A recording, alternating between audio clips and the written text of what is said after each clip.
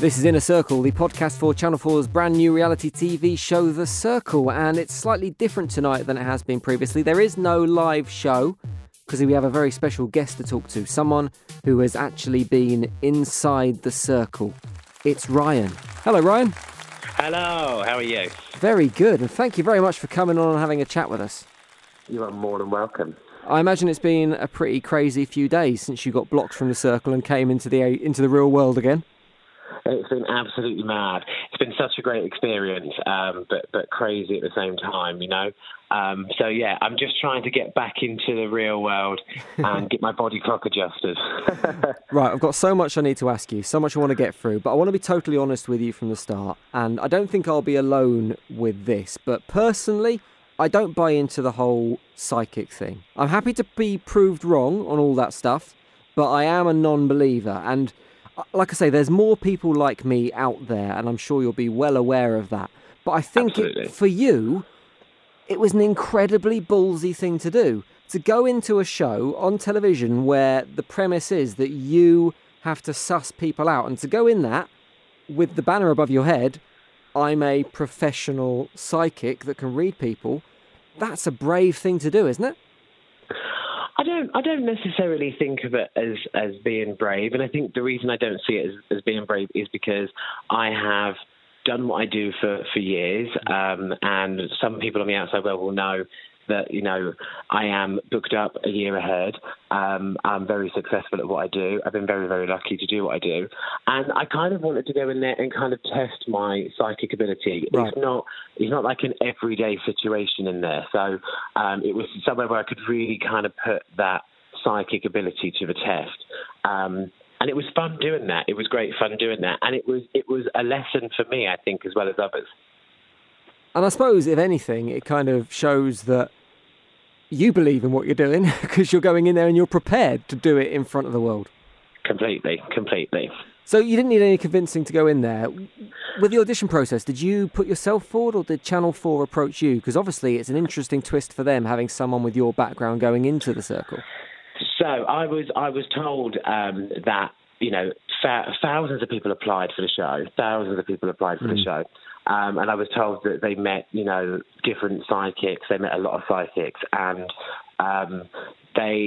one lady said to me, you know, we felt that no one was coming up with anything. But they were very shocked by what I was able to pick up on people. Right, okay. You know, and throughout that kind of audition process, if you like, the kind of things that I could come up with, the things that I didn't know, that sort of thing. They were very taken aback by it and quite shocked because, believe me, that a lot of the producers working on that show weren't necessarily believers, you know. Yeah. I think a lot of them maybe have changed their mind since meeting me. But, I guess it was a good spin on kind of, you know, sussing people out and having that kind of ability to know who you're talking to, that sort of thing. What would you say was your biggest win for your time in there? Your biggest read that you got on someone that proved to be 100% correct? I would say that, you know, on the first evening when I went in, and obviously you have to take into account, you know, they film for 24 hours, yeah, and that's crammed into an hour show. But on the first night after meeting Freddie in the Hangout, I spoke about how I knew, one, that Christopher wasn't Christopher and was a woman. Yes. I knew, two, that Kate wasn't Kate. I weren't sure who Kate was, but I knew it wasn't Kate. And three, I knew that somewhere among those other players there was a gay man. I didn't know where that gay man was, but I knew somewhere amongst that there was a gay man. It's very difficult, and I'm sure you must be finding this watching the show now and seeing new people go in there, but it's very difficult on the outside to imagine the experience in there and seeing these people presented purely through the profiles they're presenting. You must be, now you're on the outside, you must think things are much more obvious and much more flagged than maybe when you're in there and you are only getting absolutely. What's being presented. You are literally, you know, people keep saying to me, did you bump into them? Did you hear them? When you are in there, you do not see anybody else. You are chaperoned if you leave your apartment to go to the roof or the yoga room or anything like that. So you don't meet anybody else. So all you have is literally that photograph that they've chosen to share and what they've chosen to tell you. And obviously you're not hearing a voice, you're just seeing text on the screen. And I went in there saying, I'm not going to get close to anybody. I'm not going to make friends in here. I'm not going to meet these people. This is an experiment. And after being in there, say, 24, 48 hours, you start to want that friendship. Yeah, you start of to course. want to make those connections. And so you start making those connections. And I think one of the most interesting people for me in there was Janelle. Because although not everything has been shown between me and Janelle didn't necessarily get on within that environment. However, I kept saying psychically, I knew that I would get on with Janelle very, very well on the outside world. Now that I'm out and I've spoken to Janelle, we've been talking quite a bit. She's a great girl, and she totally is the sort of person I would hang around with. Yeah. And that amazed me in the sense of how meeting somebody through social media and having maybe not the best outlook on that person, to meeting them on the outside and actually thinking, wow, I really like this person. It's crazy, absolute craziness.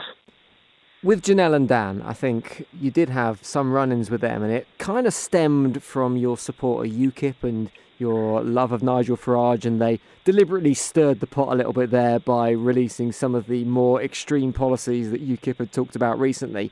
Do you regret revealing that side of your personality? Because potentially that led to you getting blocked ultimately. Absolutely not. I went in there to be 100% genuine and to do me, and I've walked out of there having done exactly what I said I was going to do. I do have, big views when it comes to Nigel Farage. I have big views when it comes to Brexit and things like that.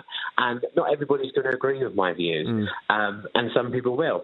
And nobody's wrong. We were given opinions. We weren't saying anybody's wrong or anybody's right. We were just simply given opinions. And I know that when you start talking about UKIP and things like that, I don't agree with all of their policies. I'm very multicultural, and I have friends that are multicultural, as well. Yeah. But obviously, some people see it as being really far right-wing politics, which sometimes it is. And so I knew that, the viewers at home are going to be very, oh my God, and a lot, and I don't know why it is, but a lot of people say to me, oh my God, you're a gay man. How can you support UKIP? And I think that what people need to do when it comes to politics, I know as a 28-year-old guy, my friends my age have absolutely no idea about it. What people need to do is kind of see the difference between the media politics and the actual genuine politics, because what the media portray and what the realness is are two completely different things. On the politics front, as you're a UKIP supporter, can you tell us what's going to happen with Brexit? Because no one else, even Theresa May, has got the slightest clue. So can you and Kathy come up with a little hint? We will be leaving the EU. We will be leaving the EU, and I think it will be an absolute disaster. And I think that that's something to look forward to. Do you know, it's only yesterday, because I do like politics. I watch it a lot, and yesterday I watched Theresa May's speech after coming out to Dancing Queen. And you sit, don't you, and you watch, and you think, this woman has not got a bloody clue what she's doing with her country. Yeah, you don't need to be a psychic to tell that, Ryan. But you absolutely don't need to be psychic to tell you any of those things, you know. I find it fascinating. And I think that, I always say to people, I'm not saying I'm a fan of these things. I'm not saying I'm a fan of Donald Trump. I'm not saying I'm a fan of UKIP's leader at the moment or UKIP's policies. Because I'm not completely a fan. It's Nigel Farage I'm a fan of. But I think when we voted for Brexit, when the Americans voted for Donald Trump, it doesn't matter what they were voting for. The stronger message behind all of that was we were all voting for change. And it was, things aren't good how they are. We're not happy with how things are. Let's try something different. We need to do something different. And I think that's the strong message we should focus on and get out there. We're beginning to sound like a Radio 4 podcast rather than a podcast on the circle. So let's get back to the matter at hand. Let's get back to the show. Tell me what it was like in those apartments, because you've already mentioned that you're being filmed for an extremely long amount of time, 24 hours, and it's being crammed into an hour. Was it boring in there? What was the communication device? Because we're presented with this really slick messaging system where someone talks, the text appears instantly, someone replies, and it's virtually a conversation. Is that how it's presented when you're in there? Is that what it's like talking to people? Okay, so obviously you're in an apartment, and you do have, you do see other people in terms of production runners, stuff like that, when you're going from one room to another. They do talk to you to make sure you're still sane. They check that you're okay and all those things. So you do have conversations with people. Yeah. But I have to say, those people tell you absolutely nothing about anybody or anything on the outside world. You've got no time. You've got no idea what the time is at all. In terms of the circle system, I was quite impressed actually with how messages did send and did go quickly and all of those things. Obviously, everything you're doing on that system is watched whilst you're having those conversations. Yeah. But yeah, it was thick. It was thick. It's difficult sometimes to get to say exactly what you want to kind of say. But yeah, it wasn't. There were times where you were sitting there, reading a book or, making dinner or whatever, and you're thinking, right now I would like to put the TV on, I'd like to put some music on, I'd like to pop down the pub and see my mates, all those sort of things. So there are those moments where you are a little bit bored, or a bit frustrated, or you feel a bit kind of, oh God, I'm enclosed in this place. But I have to say, credit to the production guys. They really do look after you, really did look after us, and you can't complain about them. Do you have people asking you questions? Because when I've been watching it, people are very good at commentating on their own internal thoughts and verbalising that. So are you prompted in that way, or are you just sort of told, try and talk us through the process of your messages, try and react to things out loud before you go in? I think when you're in there, you are encouraged to speak your thoughts. So, like when me and you are having a conversation, there are things that you are thinking that I don't hear. There are things that I'm thinking that I don't hear. And obviously for the viewer at home, they want to hear what you're thinking. Yeah. So you're not made to say things. You're not made to talk about your thoughts. You're encouraged to talk about your thoughts. And once you get into that, once you've been in there for several hours, and it's amazing how quickly you get engrossed. And when you do see a message that you don't like, it becomes very natural to just turn around and say, what the hell is that person on? Mm-hmm. And I think the fact that you don't type, the fact that you talk to the screen, it makes you talk anyway. And so you do talk out loud. It's a very natural thing. You're not forced to go, okay, Ryan, now tell me what you think of this. It's not like that. You're just talking about what you're experiencing, what you're seeing, that sort of thing. You talk about the boredom, and I don't mean this in a facetious way, so excuse me if it comes across that way. But okay. Does having a spirit guide, did having Kathy with you alleviate the boredom? Is it that kind of relationship? Is it like having someone that you can communicate with, someone you can talk to?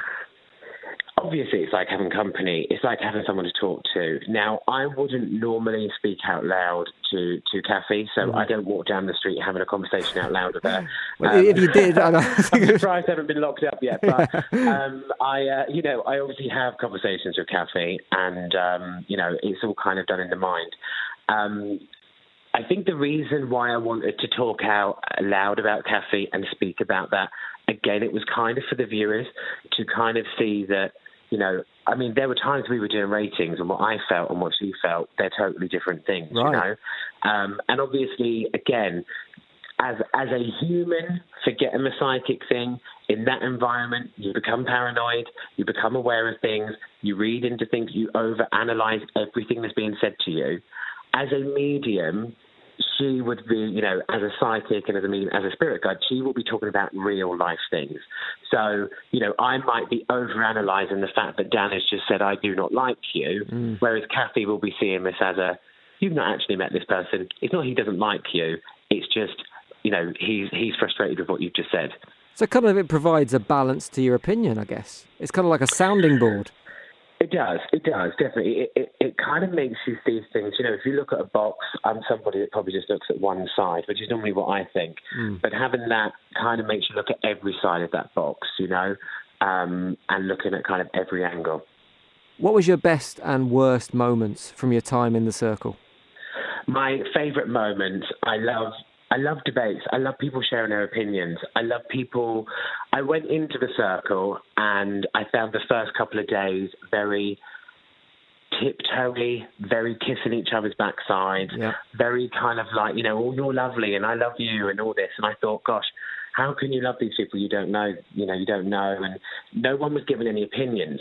And it was at that conversation of UKIP where I said, I'm sick of people going, let's just have an opinion. It's okay to have an opinion. Even if your opinion is completely not what my opinion is, tell me your opinion. Let me get to know your opinion. And from watching the show back, I do feel that's when things started to kind of kick off a bit. I completely agree with you. I have an automatically mistrust of people who don't have opinions. People who are just nice all the time. I'm very conscious of people like that. And I suppose you're being presented with that constantly. Yes, it was very like that. You're constantly seeing, you look amazing. You sound amazing. Your view is amazing. Give an opinion. Turn around and say, I don't like this. I don't agree with this, And it was really great because as my journey in there, I was in there for 8 nights. As my journey went on and on, people's opinions were starting to come out. And then I thought, yes, now we're talking. Now, I guess when you're in there, and you've got to remember, in the job that I do, speaking to people day in, day out about their loved ones that have passed over, the worst parts of their life, all of those things, I'm used to having very deep conversations with people. I found the conversations in there at the beginning very shallow and very weak, and I struggled with that. But that got easier because people started to then open up a bit more, give their opinions, not be afraid if everybody didn't agree with them. And so I started to enjoy it more at that point. Which I suppose is a good reflection of social media, and that's what the show's all about. It's a very shallow place, isn't it? It is a very shallow place. I mean, we played a game in there where you had to choose either the public profile picture or the player's profile picture. And I have to say I wasn't comfortable with that because I just thought, this is so shallow. And it was funny because a couple of the guys on there said to me, Ryan, this is what Tinder's like. You've not done Tinder. You've been with your partner for 9 years. I was like, if this is what Tinder's like, I'm not swiping because I'm not cut out for this. Right then, Ryan, one big question before you go. Who's going to win this thing? Who's going to win? Do you know, everywhere I go, everybody I talk to is asking me, Ryan, who is going to win? If I knew 100%, and I think this is where some of my predictions have got a little bit confused maybe on there, because I did say I wasn't 100%, but maybe, Dan, that was an opinion, not a psychic prediction. I've had no prediction. The minute I have a prediction, it'll be all over the social media. Who I would like to see win, I would absolutely love to see Alex or Dan go to the end. That's interesting. Why Alex? Which is not what people expect. No. I think Alex has had a really tough time. I think, firstly, I was very homesick in there and I missed my other half because you have no contact. You're all in hiding before you go in there for a period of time. And I think I would like to see him because I think he's had to deal with that. I think he's had to play this part. And I think it's quite hard to do what he's done. I think if you were to try catfishing, it's not as easy as it looks. And he's also playing catfish with people that are not necessarily gullible either. So I think in that sense, he's played a really good game and done really well. I like Dan. I like who Dan is. I like Dan's opinions. I think Dan is quite genuine, although I think he's a great game player at the same time. He knows what he's doing. But if one of those two won, I would be happy. Ryan. Do that again. Ryan, you're a top man. Thank you very much for talking to us today. It's been very insightful finding out a little bit about what goes on behind the scenes. I know you do kind of readings and stuff over social media, essentially. You do stuff over Skype and Facebook if they want to talk to you in person and book a reading, how do they get in touch? Absolutely. My website is ryangooding.co.uk. All the details are on all of my social media platforms. I do a lot of live readings on social media so people can see me at work beforehand. So come and say hi, guys. Come and check it out. Ryan, it's been a pleasure to talk to you. Thank you very much and good luck for the future. Thanks for having me. Cheers, you too. Take care. That's it for tonight's episode of Inner Circle. Don't forget to hit subscribe so you get what is left of our shows before it finishes in just a couple of days' time. You can also follow us on Twitter @TheCirclePod for even more Circle chat. We'll see you next time.